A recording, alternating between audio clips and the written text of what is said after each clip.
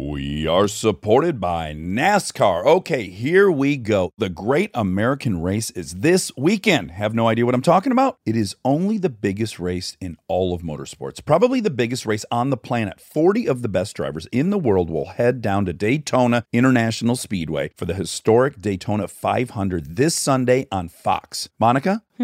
This is literally a bucket list event for me to go down to Daytona. How fun. I love everything about motorsports. I like two wheels. I like four wheels. But the Daytona 500 is literally the mecca of all races. I love NASCAR. These drivers will put everything on the line to be named a Daytona 500 champ. A Daytona 500 win will change their lives forever. I cannot wait. You've got to go watch this race on Sunday. There will be more wrecks than you can imagine, and it always ends with an epic finish. So be sure to tune in to the Daytona 500 this Sunday at 2:30 p.m. Eastern on Fox. Again, it's the Daytona 500 this Sunday at 2:30 p.m. Eastern on Fox.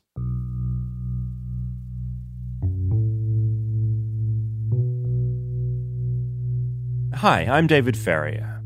This year will mark the 20th anniversary of 9/11, which means if you're older than about 20, you'll have some kind of memory of the day that changed the world forever. 4 planes, hijacked by a terrorist group, led to the direct deaths of nearly 3,000 people. In the years since, thousands more have died. 9/11 would be used as an excuse to invade Iraq.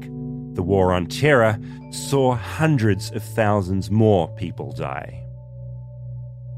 The ripples would be felt all over the planet. You wouldn't be putting your toothpaste in a little plastic bag and taking off your shoes and belts to go flying if it weren't for 9/11. Back when we could all fly, of course. Remember that?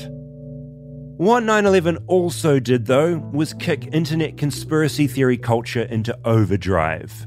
Not since the JFK assassination had so many Americans, and people all around the world, believed the official story they were being told was a big fat lie.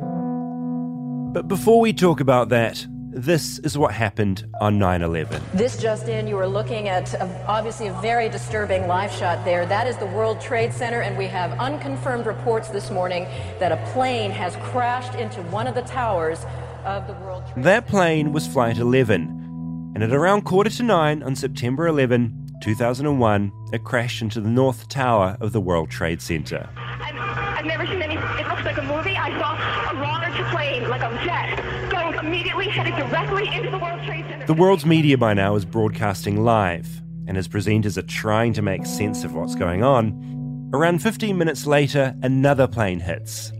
The other tower. Yeah, now remember, oh my God. Oh my God. That looks like a second plane. Half an hour after that, a third plane hits the Pentagon, but it's what happens just before 10 a.m. that's etched into my own mind as the South Tower collapses. A huge explosion now, raining debris on all of us. We better get out of the way. As that's happening, a fourth plane crashes in a field in Pennsylvania.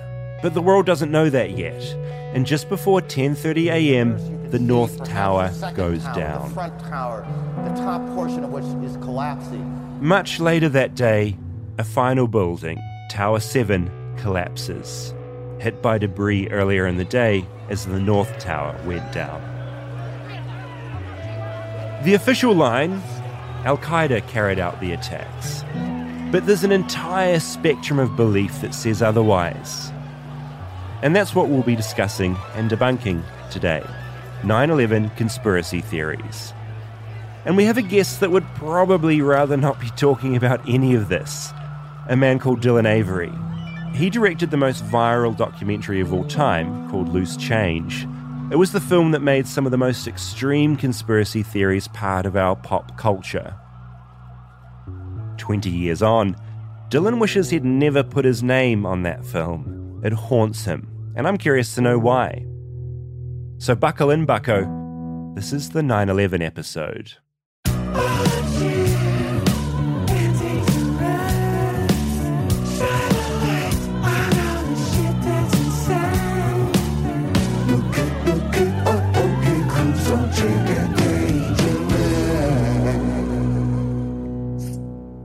We've got a heavy topic today, haven't we? Full disclosure, this one I'm afraid is going to be, I would imagine, a little more somber. One thing I thought could be interesting would be if we all shared exactly where we're at. And I'm curious because, Monica, you're so much younger than me. Yeah, I think that's part of why I was excited is for my generation, and I think a lot of our listeners are around my age, it was such a watershed moment. And we haven't had very many of those of that magnitude in my lifetime. So, yeah, I was in 9th grade. I was in my language arts class. It was like the beginning of the class. So I think there was like morning announcements or something. We were already watching the closed caption or whatever in our school. And then they told us to turn on the news. And so we immediately did. And no one really knew what was going on. And then we saw the second plane crash into the World Trade Center. And there was just so much cognitive dissonance of like, wait, what is this a show? Is this like no one could really wrap their head around it. And then everyone was sort of just walking around in a fog all day. And all the teachers are crying. You know, it's just like, oh my God, what is happening? And there was a kid in my class whose dad worked at the Pentagon. And so someone came in to get him and take him out and like talk to him and tell him. I think he maybe got to talk to him on the phone. He was fine. It was just, yeah, crazy. I think it was just something that none of us had ever seen before, which is why it turned into such a hot topic for conspiracy theorists, because we'd just never seen a building collapse like that, and it looked weird and it looked unnatural, and it just something seemed off because we'd never seen this thing before. Yeah, it almost introduced new physics to our brain. I had not thought that a building could come down in that manner. That's not what I'd seen in a movie. Like everything about it was novel and crazy and did not fit with everything I'd known prior to that day. And definitely there was this period of time where everyone thought it was an accident. With the first one. But even I think for us with the second, it was like, wait, what? But then it became clear that it wasn't. But there was still this moment of like, wait, did something go wrong with air traffic control? Like, what's happening? Yeah. Well, I imagine the longer you've lived without seeing something like that, the more cemented into reality of what's possible you'd be.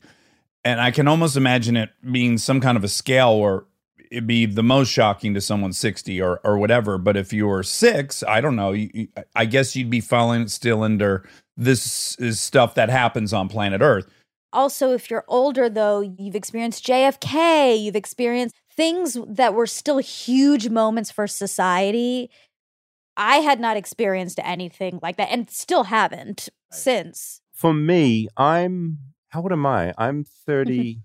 Oh, God, 37 or 38. I'm 38. But I was working as a bank teller. I just left school, so I was 18. And I just remember watching it. And no, not watching it live. I had to wait till the news at the end of the day. So I just heard from customers discussing it during the day. And it was like, we're all very confused about it because we had to work and we didn't have TVs inside the bank. So it was a really strange thing for me. And I feel like the only comparable thing in my lifetime has been this pandemic of something so different to the norm. I think 9/11 and the pandemic for me are the two things I've experienced that just seem like they're out of films and almost don't seem real. Yeah. So by the time it got to you, how quickly did you think, well, this has to be terrorism? Yeah, that was not on my radar at all. Yeah. No, same. It was like something's gone horrible with a flight and it's somehow something's gone wrong and it's crashed into the building. Definitely didn't jump to terrorism. That just wasn't something that I think that was in anyone's mind, really. Yeah. So I don't know what that says about me, but I immediately thought, this is terrorism. Yeah, maybe it's just your lived experience as well. Like you've just got more to go on. And I very much remember when they set the bomb off under the World Trade Center. So, like, I was old enough that I followed that news cycle, and that probably had been 2 years before or something. Yeah, and you might have missed that one. Yeah, I did. So I think I immediately thought, like, well, here we go again. They've tried a different thing. But I was on the West Coast, so it was very early for us when it happened. I want to say it happened around 9:30-ish. It was, because it was around 11-ish my time. I thought it was like 9:30 East Coast time. I don't see. It's so hard to remember details post event like this. No, it's really strange. You know, it's 20 years now, almost. You remember seeing the images, but it's hard to remember like where you saw them exactly for the first time because you've seen them so many times since. Exactly. My phone started ringing at what I remember, and could be wrong, was around 6:30, and I thought, I was just annoyed. And then my answer machine went on, old-fashioned answer machine where you could hear the person recording the message out loud. And it was my friend Tim Lovestead. He's like, oh my God, turn on the TV. Airplane just flew into the World Trade Center. Like, hysterical. I was on with my other friends, Scotty, and a couple other friends. So Bree and I got up and we started watching. And then we immediately went to their house and all watched everything together. I don't know. We needed some solidarity or something. I don't know. But so it's a weird mix for me that day because I also remember sharing that whole memorable event with like 4 people I really love. And we were all doing it together. So it's very weird to say, but I'm afraid to say it. I enjoyed that weird time we had together on that day. Yeah, you're in it with some of like your closest friends and people you love. I totally get that. Trying to comprehend it together, collectively. I wish I'd been in that situation. I mean, in New Zealand, I felt so isolated from the culture of America, and all I'd sort of gotten was like American action films and things shoved down my throat. So it was just such a weird thing, context-wise, to comprehend it, you know? Yeah. Just watching the news over here. The most heartbreaking thing for me about that thing, other than the obvious loss of life, was for the weeks and months after, there was a moment where I think for the first time ever, where the whole world was mourning for the U.S. You could feel that the whole world felt our pain. And it was a very unique feeling because growing up here, you know, a lot of people hate us, and rightly so, quite often.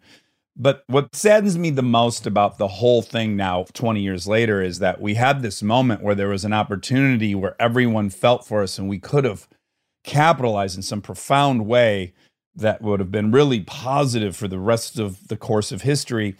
And I went to New Zealand in 2003, just 2 years after, around the 2-year anniversary. And I drove and someone had written on a viaduct, USA, and the S was a swastika. Oh.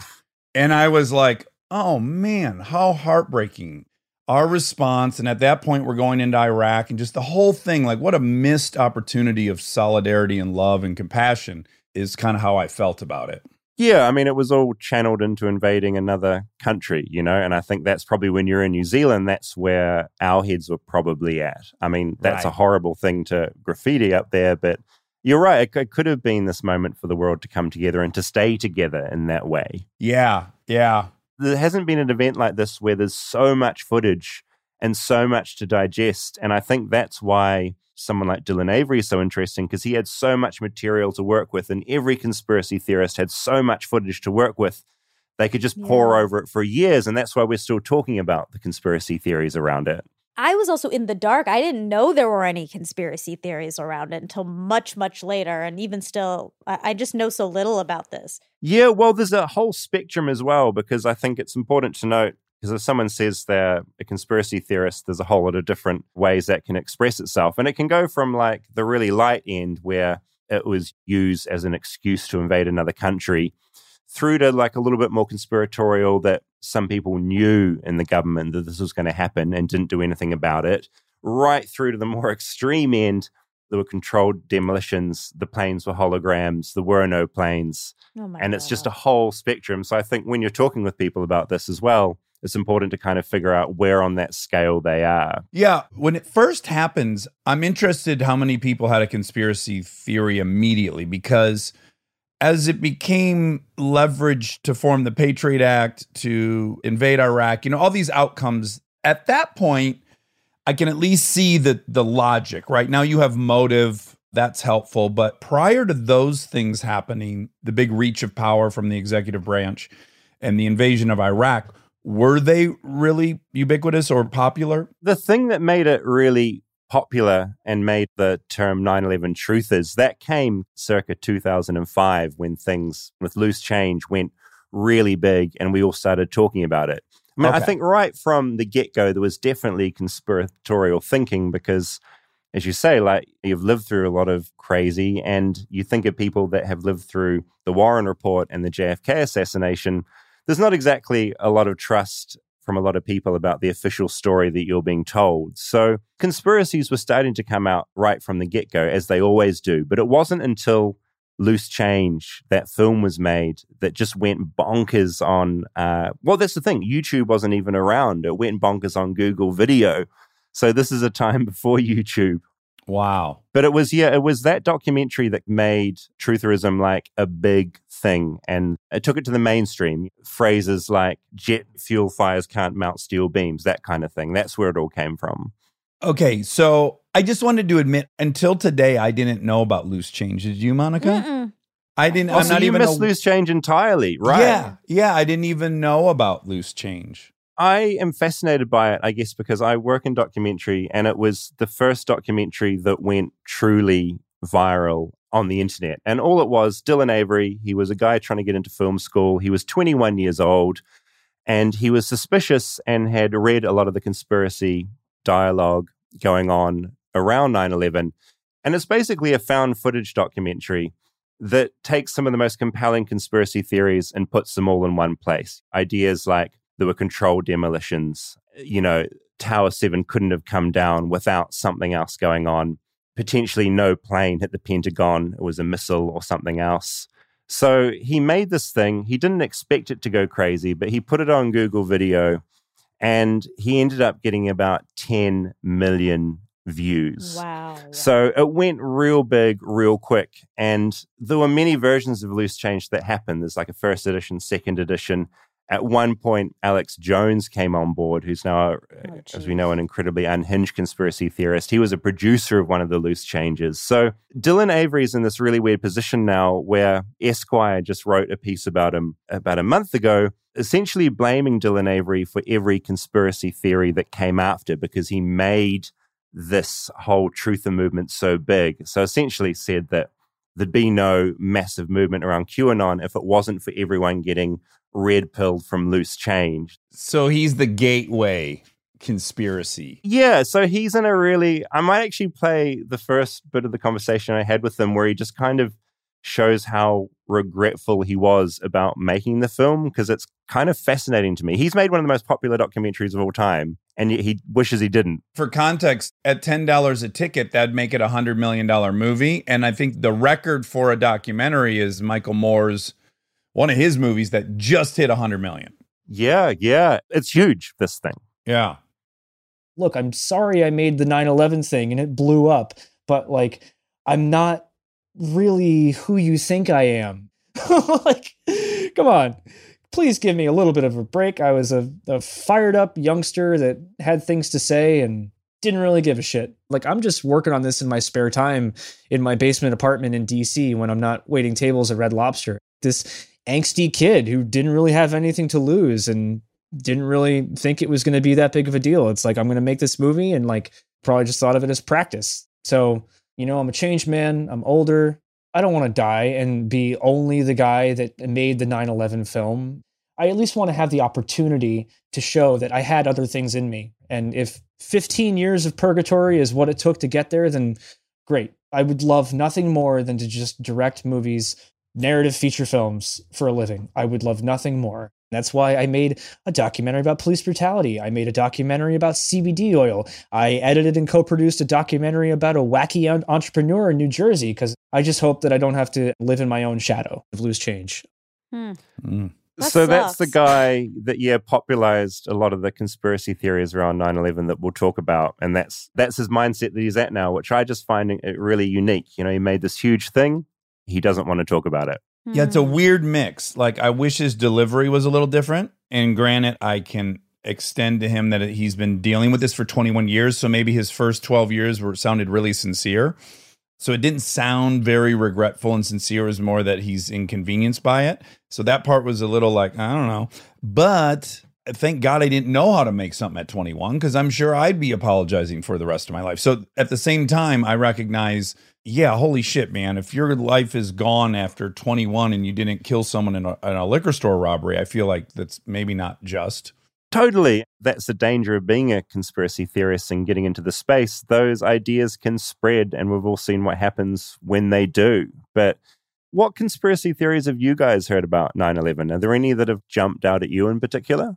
I haven't heard any. Oh, amazing. Well, maybe we should go through some, because there's some pretty crazy ones out there. Yeah, I want to hear. I guess I'm aware that some people were suspicious that was, some ploy by Bush to go kill Saddam Hussein, who had threatened to kill his father. And then I know that there's something built on the fact that the Saudis were able to fly home in the no-fly span. I know there's some kind of thing there. I'm not positive what that is, but I think that fueled some stuff. The biggest one that came out is that the planes were essentially remote controlled and that the towers couldn't have fallen in that way just from a plane crashing into them. So like this is like the first big theory that I want to talk about. Okay. A popular conspiracy theory is that the collapse of both the North and South Towers are a controlled demolition. The kind of demolition you'd see in a no longer profitable Vegas casino hotel. This claim is usually made with side-by-side videos of one of the Twin Towers next to a worn-out hotel, like the Frontier collapse you're listening to now. Truthers will freeze-frame the 9/11 video to show bursts of dust they declare to be squibs or explosive charges. This is generally accompanied by basic appeals to logic, saying that it's impossible the building fell so perfectly into its own footprint without the aid of carefully timed explosives. It's a claim that's adopted by probably a majority of 9/11 truthers. Huh. That's the argument for it. Does it stack up in your minds? Why? But why? Again, why? Like, why wouldn't they let all the people out before they did? What is the point?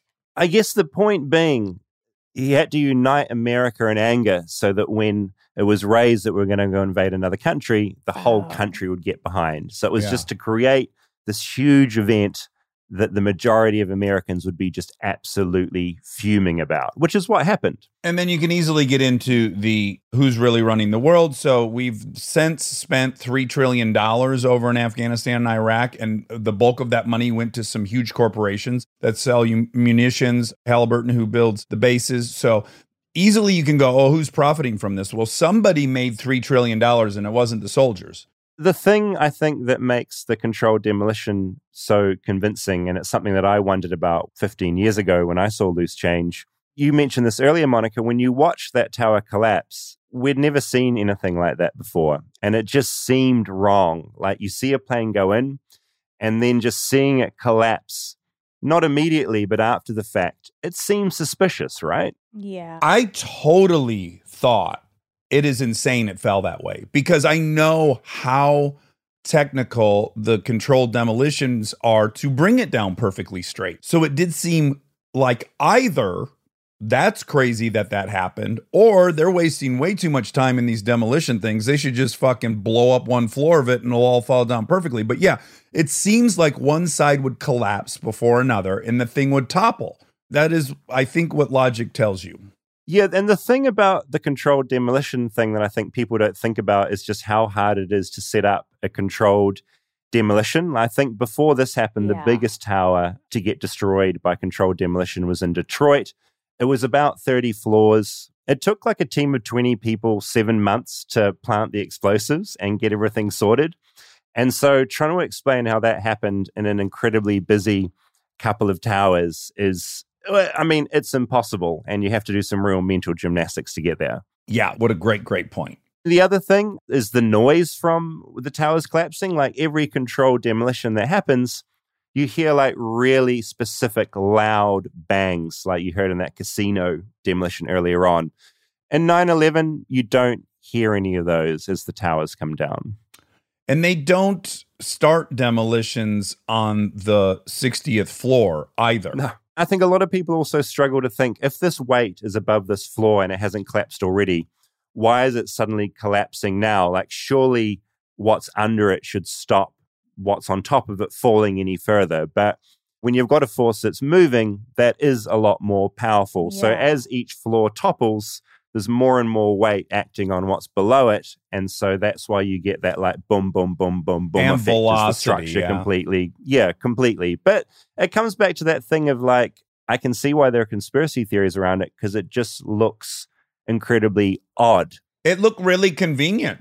Like, wow, I'm expecting that thing to take out 5 other buildings on the way down. And man, it didn't. Yeah, so yeah, it looked really convenient. It was a really unusual situation. That's what's happened. And I mean, the other big thing is it's pretty incredible that 20 years later, no one that was involved with the conspiracy of planting explosives in there has come out and said anything. Exactly. Has gotten drunk at a bar and bragged to their friend. There's literally no one. Like, it hasn't happened yet, which is pretty incredible. It would have taken hundreds or thousands, but it is funny because even as I'm saying it, I can step back enough to go like, why do you think it would topple over? I've never seen that either. I've never seen a fucking 80-story building fall sideways. No, totally. How often are we looking at that? Yeah, I don't know. Another big argument the conspiracy theorists get really hung up on is saying that jet fuel can't melt steel beams. You'll hear this all the time. And that is a fact, but it weakens them. And there was some incredible heat going on in there. So the whole steel beam argument doesn't hold up either. Stay tuned for more, if you dare. We are supported by Top Gear America. That's your show. Top Gear America, which is an all-new series streaming exclusively on the Motor Trend app. We had a 2-episode premiere on January 29th. It stars Rob Corddry, Jethro Bovingdon, and myself. I love this show. I'm about to return to it to do season 2, and I cannot wait. What do we do on Top Gear America? Well, we take an irreverent, hands-on look at the auto industry each week, and we have challenges that are absurd and comedic, and then we learn a ton about the cars in the process. Now, whether it's searching for a perfect driver's road to unleash elite supercars or heading out on an epic road trip in a trio of clunkers, we're on a mission to drive the wheels off whatever we can get our hands on. Join us and our motorized mischief celebrating all the things we love about cars and arguing about the things we don't. Episode 4 comes out with Rob, Jethro, and myself taking a Porsche, a Bentley, and a Lamborghini SUV to Colorado to see if they're worth it in the snow. I got to tell you, this is my favorite episode because it goes completely wrong within 1 second of this challenge, and we bury everything that we get behind the wheel of. Start your free trial. It is a free trial. You can start it. It's free at mototrend.com/TGA21. That's mototrend.com/TGA21. Join us for the joyride.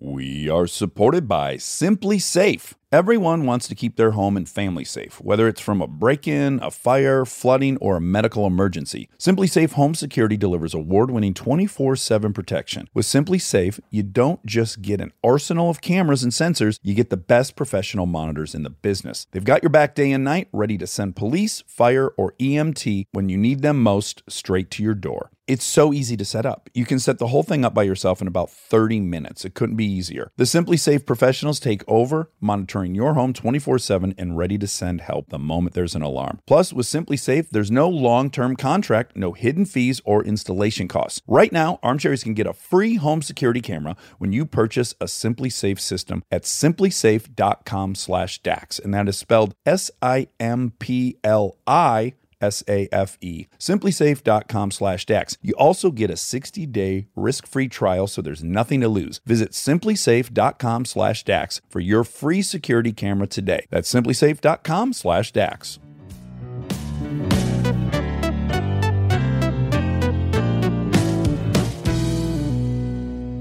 In Loose Change, was he an advocate for this conspiracy theory, or was he just kind of laying it out there? Because are we doing what he did is my worry. He was doing a thing that a lot of conspiracy theorists do, which is putting it out there, linking one thing to another thing to another thing. Got it. Sort of going, hey, this link's suspicious, but when you actually pull those links apart, they don't hold up. Like in Loose Change, when he's talking about how a plane couldn't have hit the Pentagon because the hole was too small, the image that's being shown isn't of the outer wall where the plane went through, it's from the inside, where obviously there's not going to be as much of a impact. So it's putting things on the table that seem like big revelations and linking them together and just asking questions when that's really misleading. And it is a propaganda film. It was clearly making a statement that this is what you're not being told, and this is the real story. Look at all this information and see what the truth is. But so often, right, all they do is present a question. You know, how could it have fallen like this? To me, it creates way more questions. To your point, who strung this building up with the explosives? They had to use tons and tons of explosives. They had to go up and down elevators. There's security there. There's, as you say, hundreds of people would be involved. There'd have to be a control center with, I mean, you go through it and you immediately go like, well, that couldn't have really happened. Did they say it was these guys? A big part of the argument is about compartmentalizing everything. The idea that different people were given little jobs to do with setting the explosives, but none of them would talk to each other. So no one knew it was going to happen. And that's why no one knows. Of course, the fact is, once it happened, of course, they would have gone, oh, that weird job I was sent to do was probably something to do with this. Yeah. That hasn't happened. So that's often how a conspiracy theorist will explain it. Like everyone was given specific jobs to do that didn't look like they were engaging in some sort of awful plot. But when it all came together, that's what happened, which is, as I say, it's ridiculous. Yeah. Did they give them all names like Reservoir Dogs, like Mr. Pink, Mr. White, Mr. Blue? I'm sure in a lot of the narratives it probably would have. And I mean, I should also note that Loose Change originally was kind of conceived by Dylan Avery as being like a Hollywood thriller. He wanted to make a Hollywood thriller about how what we're being told was a lie. When it was sort of revealed to him that it was going to cost a hell of a lot of money to make an action film, that's when he pivoted into a documentary. So I think that's why the documentary is so riveting. And, you know, David Lynch has watched this thing and commented on how riveting it is. This got attention from all sorts of people. And I think that's because it is a thrilling story. Talking about this stuff is really exciting.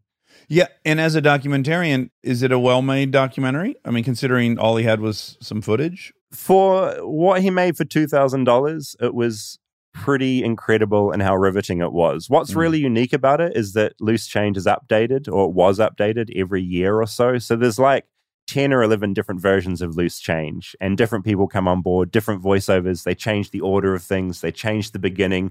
So that's the other thing. It's like this really organic force that just like, it eventually burnt out, but it was really popular for a really long time because of that. Wow. He only directed the first one? He's been involved in all of them. He's always directed. There's just been different voiceover artists that have come in. And, you know, Charlie Sheen was primed to come and do a voiceover at one point. Alex Jones got on board and produced. So it's just been this constantly evolving film that, as I say, like it really solidified the 9/11 conspiracy theories in pop culture. Like it wouldn't have happened without Loose Change. And another big theory I thought we could talk about was Tower 7 coming down, Building 7, because this is an interesting one. So this is what happened there. Did you know a third tower fell on 9/11? Is a common 9/11 truther advertising slogan, as in they literally put it on billboards. The collapse of Tower 7 is often seen as a very obvious smoking gun for truthers, as unlike the Twin Towers, it wasn't hit by an aircraft and didn't suffer the sort of catastrophic external damage that the Twin Towers did. Now, some claim that Flight 93 was meant to collide with Tower 7, and after the plan went wrong, the planners of the attack opted to detonate explosives anyway in order to hide evidence, and possibly hide evidence of the planning of the attack of some other massive crimes. They'll often show a video of the WTC 7 tower collapsing in a way that looks very similar to traditional demolitions, as in from the bottom up rather than the top down like we saw with the Twin Towers. Their other main bit of evidence? This interview, where World Trade Center owner Larry Silverstein claims he told fire department commanders to pull it, a term conspiracy theorists claim is a reference to detonating the demolition charges. I said, you know, we've had such terrible loss of life. Maybe the smartest thing to do is pull it. And they made that decision to pull, and then we watched the building collapse. And on top of that, this clanger. I remember it happening. And it did weird me out.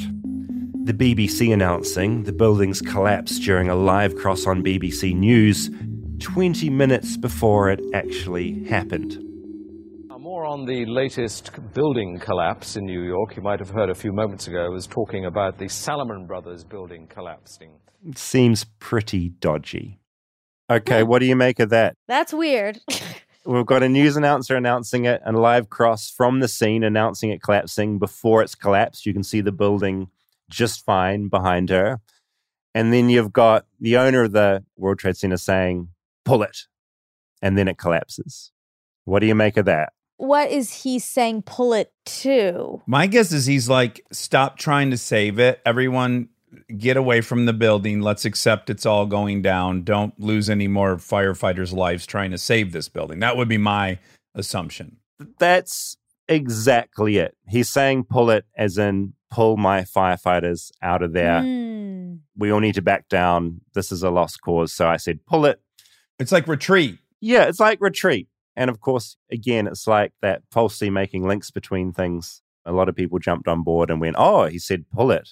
He meant like that must be a term for letting the explosives happen. Pull the building down. Also, this guy's going to go in an interview and say, I said pull it? What the fuck? If anything was proof, it didn't mean he's meant blow it up, is the fact that he immediately said it on a news camera. Yeah, seems very dodgy. So that was the other one. But how do you explain away a news reporter saying in advance from a script that Tower 7 was going to come down and had come down before it happened? I mean, I have to imagine it's just an unfortunate error they made. Yeah, I could see where that's juicy as hell. But just so I'm clear on the order, as they were reporting on the BBC, they already knew the planes had flown in. It's not like someone said the building came down before impact. Right? She's talking about Building 7. So some debris had hit it, but it was still standing clearly behind her. And her and the host back in the studio are both saying that it's already come down. But you were pretty much right, Dax. Basically, it was just error in a newsroom. So obviously, already knew those planes had hit. Towers had come down already. Building 7 still standing.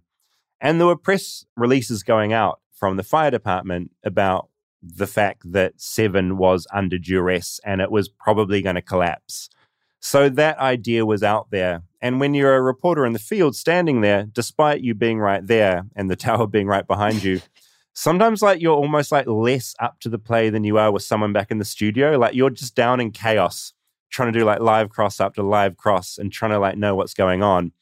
And that reporter basically just messed up and got it wrong and had assumed that it had already come down, said it live on air. Very embarrassing for her and for the presenter back in the studio, but it was just human error. They knew it was under duress, thought it was probably going to collapse at some point, and they just got a bit ahead of the game on that. I'll also say that all these news channels are incentivized to be the first person telling you something. So I can also see someone like push it. Well, this thing's coming down. Like by the time we go live with that, I don't know. Yeah, totally. But I remember at the time being really convinced by that and thinking that is so dicey. And it's the thing is like when you're given the context in a conspiracy theory that she must have been reading a script, it's very easy to kind of go along with that without stepping back and going, oh, she probably just messed it up.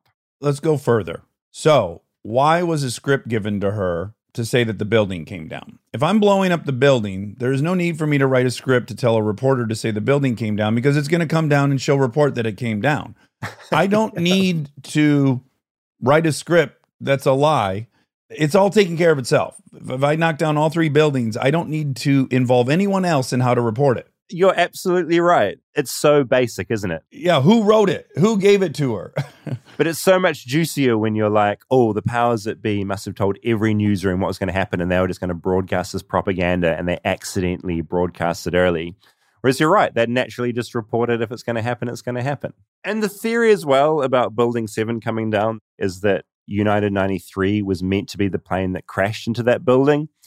And so obviously the conspirators that already rigged that building with explosives to help it come down, the plane hadn't crashed, so they had to like cover up the evidence, which is why they let those explosives off anyway. Do we know what Flight 93 was supposed to hit? Is that known? No, it just something went wrong and it went down in a field. Yeah. I cannot imagine that they would use the plane to bring down Building 7, to be honest with you. It doesn't represent anything. It was so much smaller. The trophy was those 2 towers. I have to imagine that thing was supposed to hit the financial center, the White House. There's no way that they dedicated one of the planes to Building 7. Yeah, and the thing is as well is that Tower 7 had been burning for a long time, about 7 hours. Like debris from the North Tower had hit it. Massive fires going on there for a long time, weakening the structure. So, yeah, that thing was going to come down anyway. Yeah. Was Flight 93 going towards New York? I thought for some reason it was not. It was, right? It was heading east over Pennsylvania, I think. I think it was. I think that was the flight path, yeah. And, I don't know if you guys have seen United 93, the film. It's a really well-made film and it speculates what happened on board and why it went down. But it's the other weird thing about 9/11 is that so much pop culture has come out of it. And I don't know, how do you feel about watching I guess, narrative or dramatic features based around something like that. Do you sort of think it's in bad taste, or do you think it's just exploring this important thing that's happened? Well, I'd be really curious to know how much of Flight 93 was based in reality. I have no idea. I don't know what percentage, but isn't it that the theory of that one is like passengers got involved and they actually fight back and then that's how it happened? Yeah, absolutely. It's not madness that's been scripted into that. It's all based on what could have happened. Okay. It doesn't bother me. I don't know. I think it's good for people to explore all the different things that could have happened. I mean, I think just for your own sanity, you want an answer, and we're never going to get the real answer. So it's kind of healthy maybe to just speculate. I don't know. I mean, the thing that becomes unhealthy, like some of the speculation gets particularly batshit insane. Yeah, that's true. It's the same thing that takes Well, it's just a here. positive conspiracy theory, really. Yeah. There's a conspiracy theory around 9/11 that says that the planes were holograms. So they were projections somehow. Of course, impossible. I mean, I don't know if you've seen holograms, but generally you need the sun to be not out blazing.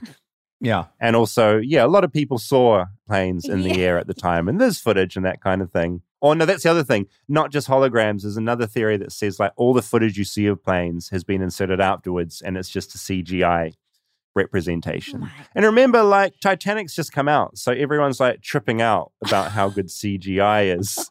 And so they thought like, oh yeah, maybe all this new stuff is just CG. So that's another theory that did the rounds at the time. It gets pretty nutty. Wow. So Ted Olson, he might be the most famous lawyer in America. He got rid of DACA, and he's traditionally a Republican. He also did Citizens United, which is, of course, on the other end of the spectrum. Very, very interesting guy, very, very smart. His wife died. She was on the plane that got flown into the Pentagon. So you have one of the most reputable human beings on planet Earth saying, no, my wife has died on this plane. And she in her own right was famous, and she's gone. So, yeah, I don't know how you account for all these passengers that we know died. Yeah, on the plane, not in the building. Right, I'm saying they can't die in a holographic plane. To my knowledge. No, absolutely not. I mean, that's where some of these things get pretty offensive as well, because people did die and there's evidence of this and people are grieving. So when you suddenly say that the planes weren't real, it's pretty offensive territory as well. Terribly just as, like, offensive. a human coming up with this stuff, you know? Yeah. Well, I assume the people who believe this are extreme right-wing people. But that doesn't really make sense because I would think they would actually want it to be terrorists. 9/11 is kind of polarizing one. I think there's people from both sides of the spectrum that just were deeply suspicious of the story they were being fed. Yeah. And I think the ones that stuck around and still believe in a lot of these conspiracy theories, you'll probably find they're probably in the more right-leaning kind of QAnon camp. A lot of 9/11 truthers, like Dylan Avery, have kind of like stepped back and gone like, we're not on board with this anymore. Now we know what we know. Well, I think I brought this up in one of our very first talks with you. This isn't my idea. I got it from Dan Carlin. Herein lies the comfort of conspiracy theories, because what's really scary to all Americans is that you might be on an airplane that gets hijacked and flown into a building, and that is a possibility on planet Earth. And as well, that you could be sitting in your office and a plane could fly into your building.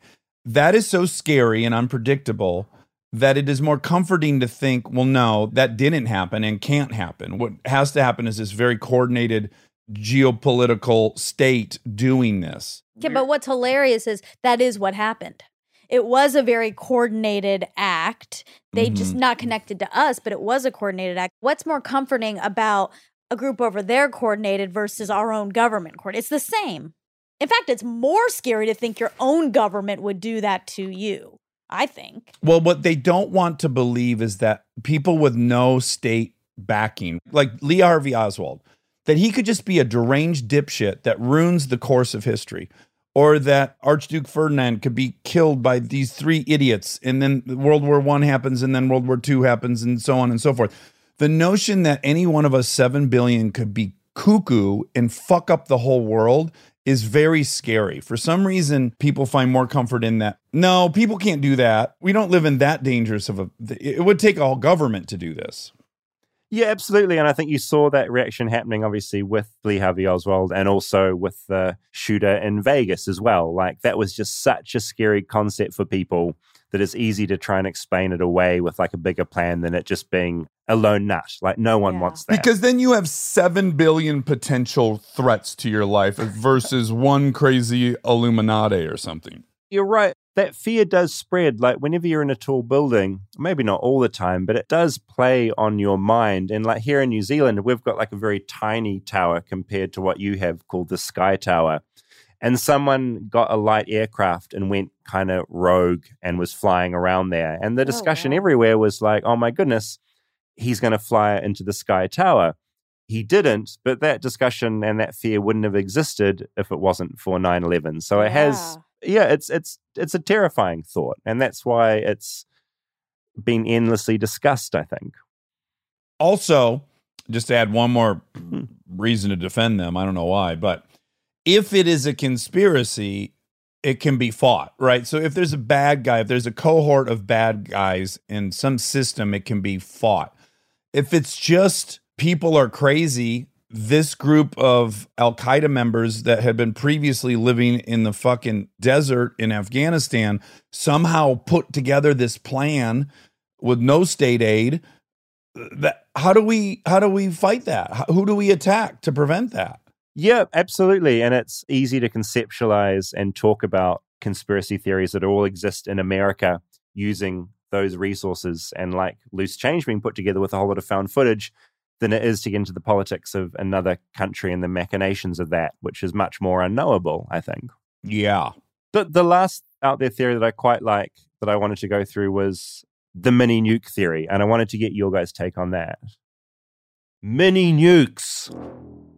A small segment of conspiracy theorists believe the Twin Towers were brought down by a small nuclear weapon, or weapons, in the basement of each building. Even reporters made nuclear bomb references because that's what it looked like. Atom bomb or something. Believers make a lot of claims to support this hypothesis. There were apparently gigantic craters in the granite bedrock that could only be explained by nukes. There were high levels of various radioactive elements detected in the environment called Ground Zero, so they point to that. And the debris pile was impossibly small given the building's size. So, it must have been mini nukes. What do you make of that one? That is by far. Well, I don't know what's less plausible, hologram airplanes or a mini nuke, but that's definitely up there. Yeah, no, I mean, it's definitely some bullshit. I mean, pretty much everything that's claimed about mini nukes is just objectively wrong. And the other thing is, mini nukes, the idea is that they were detonated under the building. We'd expect the whole building to like fall into like a big hole that was made by the nuclear weapon. But, you know, we watched those towers fall and it was from the top down, cratering down. So like mini nukes to me is like one of the most batshit insane ones that really bugs me. Yeah. Controlled demolitions, I can kind of understand where you get that idea from looking at it. But mini nukes is like this territory, as you say, like with holograms, where it's just like, what are you talking about? And as a society, we should be so much smarter than this. Like, why are we even discussing this? Okay, I have a lot of thoughts on mini nukes. One, there was a huge mushroom cloud, which was crazy. I think any one of us would have connected. The only time we've ever seen that kind of mushroom cloud is with a nuclear weapon. So I can see immediately where in some people's mind there was already some association with that and what they would have thought of as a nuclear mushroom cloud. Because they did look similar and it was gigantic. If you see those pictures from New Jersey, it's wild.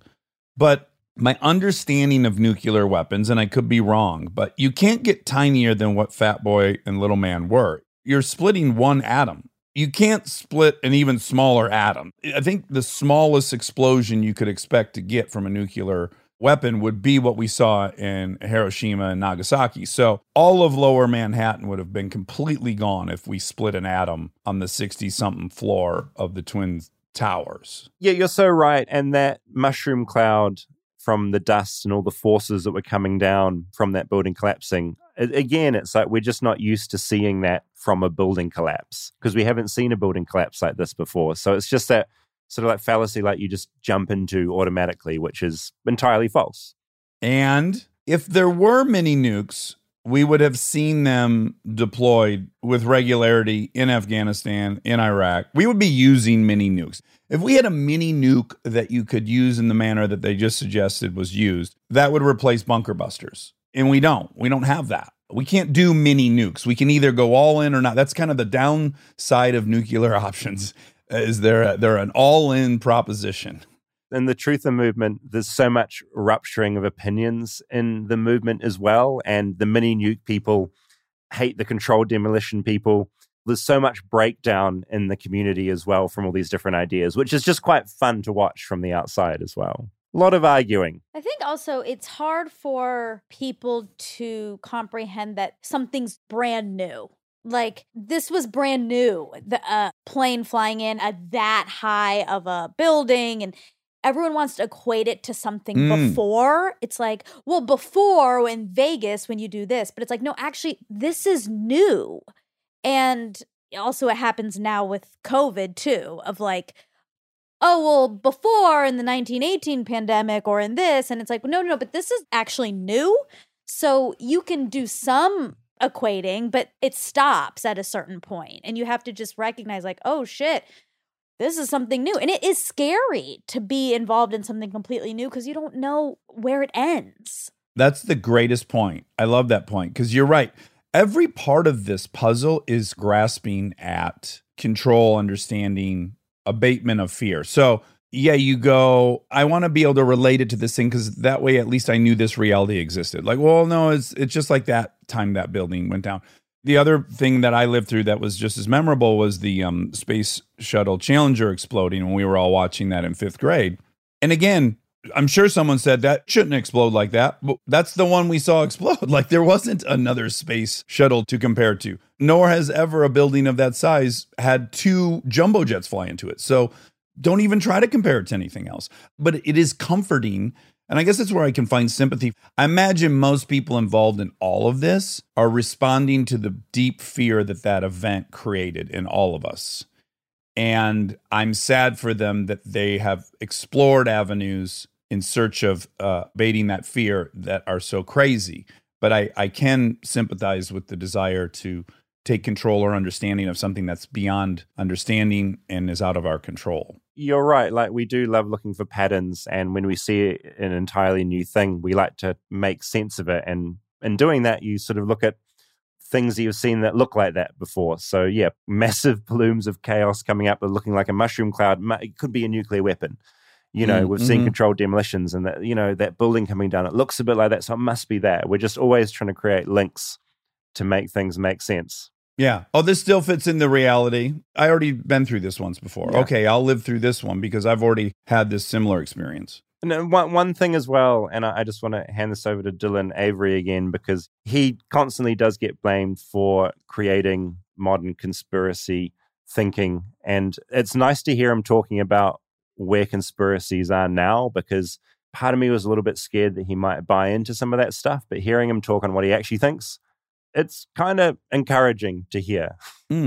Have you had moments where people have acted like in good faith and then they suddenly come at you at some point with at the end of the interview with like their big moment of unloading? The article that eventually got published in Esquire, but it was for Wired originally. The author was John McDermott, but from his initial email, I could tell like what he was trying to do, and basically was trying to blame me for Sandy Hook, Flat Earth, you know, QAnon, all that stuff. And like I told him like straight up, I'm like, dude, if this article is going to come out and your whole thing is to say that Loose Change created modern conspiracy culture and everything that's going on right now is the fault of a film that I made 15 years ago, I don't want to participate. And then the article came out and I was right. A lot of people lose sight of the fact that it's been 15 years. All of us are different people than we were 15 years ago. The world is much different than it was 15 years ago. The internet is definitely a much different place. And I just don't think it's fair to take all of the problems that are going on in the culture with, quote, conspiracies and to just lump it all in with like, whoa, there's this film that came out that was really popular. So it's because of that film being so popular that now conspiracy theories are all the rage. It's like, I don't think it's that simple. It's not like 9/11 invented the conspiracy theory. Like they've been around long before that. JFK, Oklahoma City, Columbine. And like Oliver Stone made JFK, and no one brings Oliver Stone on for interviews. And like up next is conspiracy theorist Oliver Stone. You can hear his frustration in his voice as well. And the next part of our convo that I think we should listen to actually is just how he feels about the conspiracy theories of today. He hates it. All the other conspiracy theories that have gone mainstream since then, like Sandy Hook, and especially recently, the election being stolen, COVID not being real. And like, I've gone toe to toe with a lot of people on COVID where I'm like, look, this is a global fucking pandemic. Like, every country in the world is dealing with this. Like, you're not going to convince me that this is like some massive New World Order scheme. And so I think that diametric path that I've seen past the 9/11 Truth Movement, most of the people that I still consider myself very close friends with, we're all on the same page. We don't buy into any of the stuff that's been going on since then, like Sandy Hook, Boston bombing, Flat Earth, QAnon, all that stuff. Nobody's bought into it. On the other end of that, you have people who have doubled down and who do now think that COVID is a hoax and do now think that the election was stolen. And just do not even get me started on Alex Jones. It's crazy to me to see Alex basically go from our crazy uncle in the movement, basically, who, you know, he's always going to say wild and controversial things, and part of us that kind of loves him for it, to now being directly involved in a violent raid on the Capitol, like helped bankroll it. Crazy pants, just absolute crazy pants. Like, if you had told me however long ago, oh yeah, at some point, Donald Trump is going to be president and Alex Jones is going to be best buddies with him and he's going to fund a rally that's going to wind up leading to the death of 5-6 people in a riot where people are literally trying to storm the Capitol and possibly murder elected officials. Holy shit. Like, just holy shit. So again, you want to talk about like extreme ends of the spectrum. Like, you have people like me who have basically kind of checked out and like, we don't really talk about 9/11 anymore. And then you have the other end where people have just gone completely off the fucking deep end. And now here we are with QAnon, where we literally have elected officials wearing face masks that say censored and promoting QAnon stuff and promoting the harassment of Sandy Hook families. Just bonkers, man. Just absolutely bonkers. And like, I would like to make it very clear, if for some reason there's anyone out there listening that thinks any of that is my fault, I don't agree with any of this at all. I think it's worth mentioning that, like, I know 9/11 family members. I know people that were there. Like, in that regard, it's at least a little bit different than harassing Sandy Hook family members and saying that their son or their daughter never died in the shooting. Like, it's a very different world.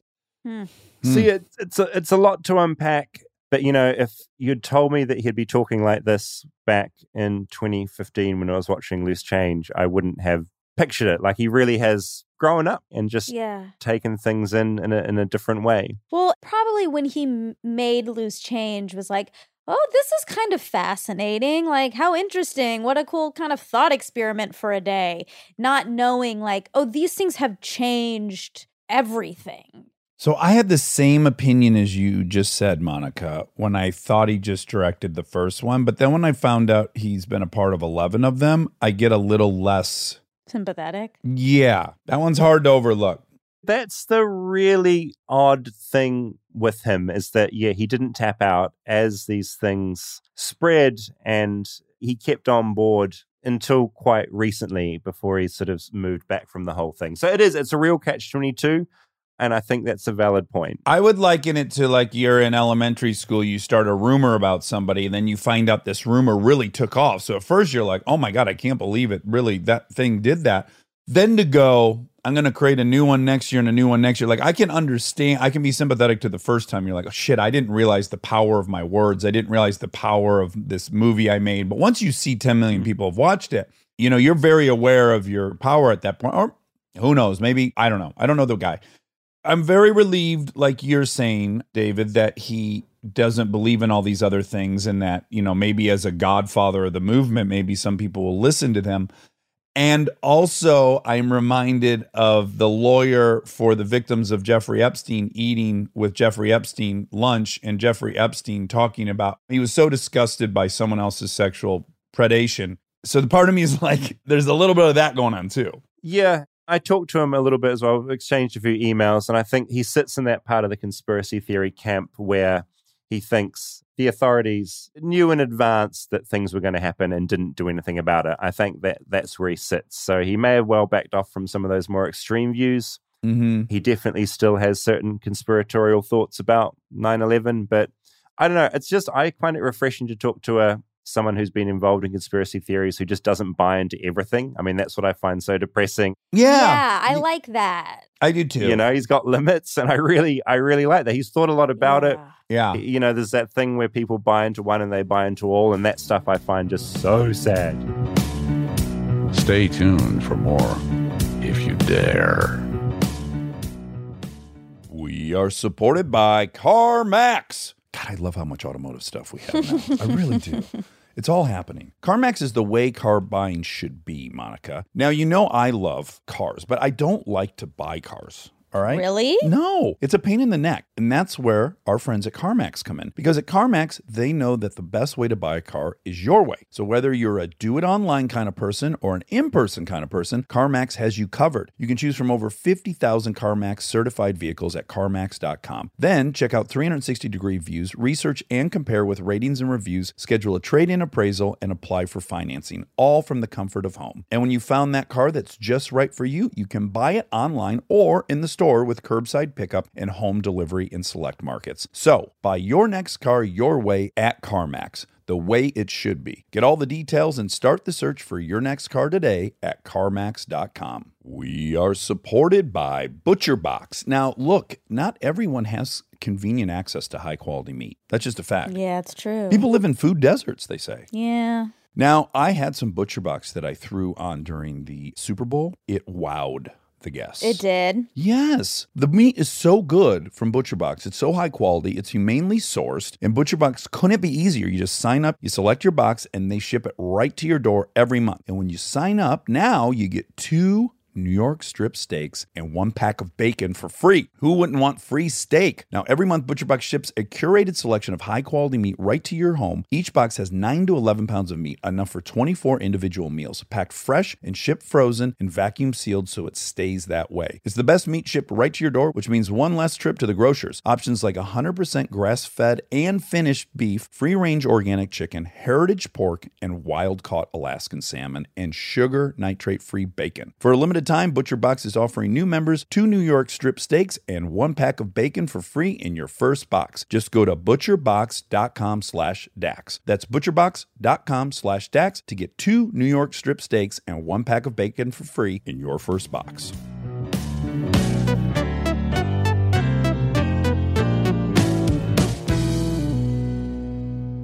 Well, there's probably more to be proud of him for sure here, because I think in the Alex Jones case, he had the first experience and then he's like, I'm going to profit on this forever. I'm going to enjoy and perpetuate this. And this person had the opportunity. I'm sure it crossed his mind, well, fuck, I could make a QAnon doc now. I could make this. I know how to do this. It must have been tempting for him to do it with every new conspiracy theory, and he clearly didn't, so I applaud that. No, and totally. And his doc work has moved more into police brutality. He is actually doing narrative stuff now. He's got a trailer for Asteroid, this film, and it actually looks really fun and really good. So, like, his dream of making a narrative has actually happened, which is good. Which is awesome. Yeah. I think that's really incredible. But what he said about Alex Jones also stood out to me, because it's hard to remember that Alex Jones was just like a wacky guy, like kind of fun. And he wasn't this hate-filled creature that exists today. Like, how people change is, it can be pretty incredible to watch.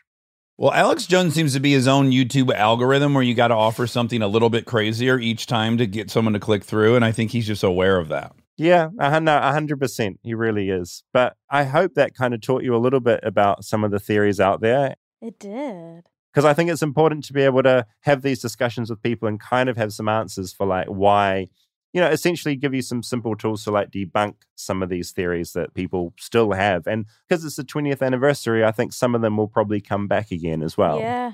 Oh, you're absolutely right. As people search, I'm sure things pop up that have been dormant as they just go down the rabbit hole of that day and remembering it. I do have one quick question. The people who believe that some government people knew, they do know that there was some CIA report or FBI report where they were very explicitly warning about Osama bin Laden, saying you really need to be watching him. He's planning something else, and that hadn't been taken serious. Is that what it's based in? Yeah, it's kind of in that sort of land as well. And there was also a whole other world of conspiracy culture around who knew and what they knew and did they act in the right way. From intelligence reports, there was a school a day or so before the towers fell, and one of the students there said, oh, those towers aren't going to be there tomorrow.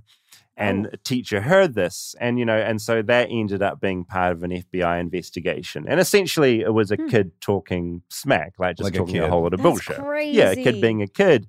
But so things like that spread very quickly, right through to some very suspicious trades going on the stock market before the planes hit. But from my perspective, it was definitely used as an excuse to invade another country, and I have no doubt that more could have been done to prevent something like this happening, because there was intel on bin Laden, there was intel on a whole lot of things, and obviously it wasn't acted on in the correct way. Yeah, when I've heard that, I don't doubt for a second someone was very aware that a threat was imminent, and I'm sure even emails had been written. I don't deny that. I just go more to, the volume of what is being discovered at all times by the most sophisticated intelligence agency ever to exist is momentous. It's too much. There's no way that they could take every single threat that's coming across the transom is imminent and then act on it, or we would be acting all the time. I mean, there's just so many. So that's how I explain, I don't doubt that someone said this was going to happen. It's just,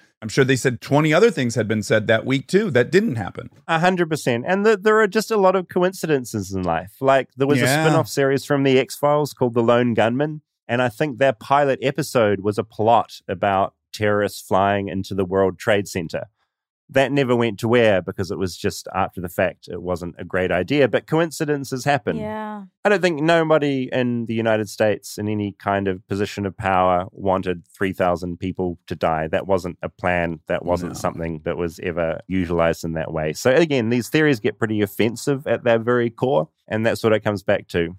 I have to bring this up. I hate to do it because I'm so against conspiracy theories. But to your point, sometimes these things are real, which pisses me off the most. I'm currently having a lot of frustration with COVID. There's more and more articles coming out that it perhaps did originate in a lab. Because we only have a left and a right here, that was seen as xenophobic. That couldn't be explored. It's now finally being explored. It's shit like that that gives rise to these conspiracy theories. And I'll just add, in Russia, Vladimir Putin was being groomed to become the president. He was not winning any popularity contests. All of a sudden, a few buildings blew up around Moscow.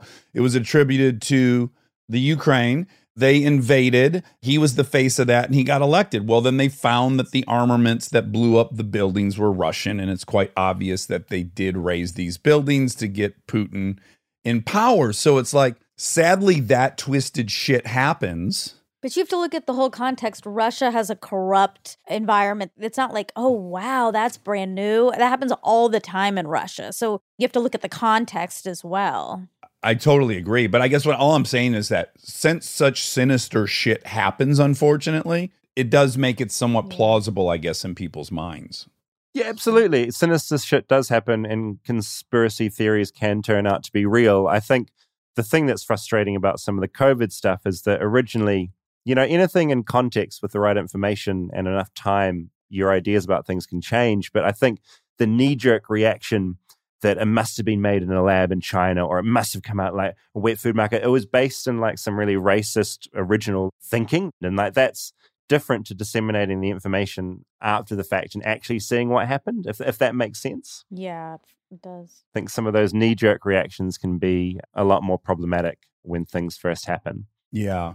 I run everything through my moral pedestal I sit on, with left and right being such a problem, that you had two options. Either China created this in a weapons lab and unleashed it, and fucking China's the devil, or no possible way China had anything to do with it because that's xenophobic. So that's my frustration. Nowhere will the truth ever be on either end. It's difficult to talk about this stuff because you just know there's someone that's going to clip something we've said out of context and say, hey, so-and-so said this. And that's what we're all stepping around as well. So I think we've done pretty well here, but it's really tricky. They're really tricky conversations to have.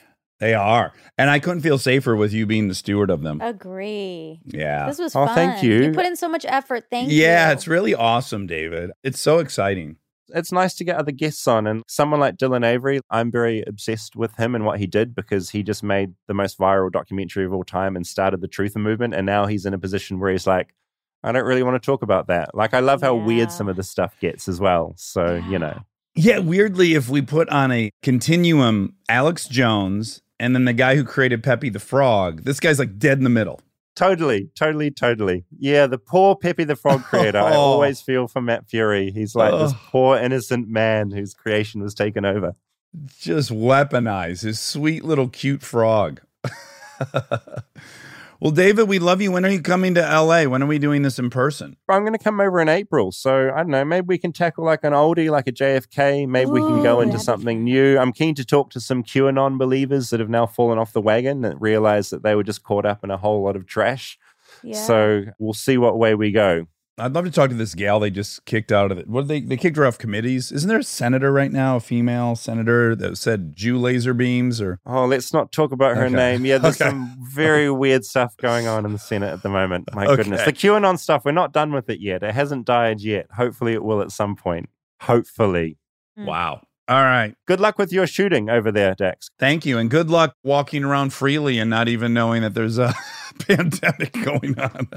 I'm always amazed. You both always look like really happy and relaxed and not stressed. So I hope you are both okay. I know it's a lot. Well, I got to say, we are the most blessed people I know because we have a pod of like 10 people that are tested a few times a week, and we are not lonely. In fact, we've probably had more community in this year than we've had in previous years. And we're just crazy lucky. Very. Good. And we'd like to make you a part of that pod, David. We'll see how it goes. We'll figure it out as we get there. All right. See you guys. Bye. Love you. Bye.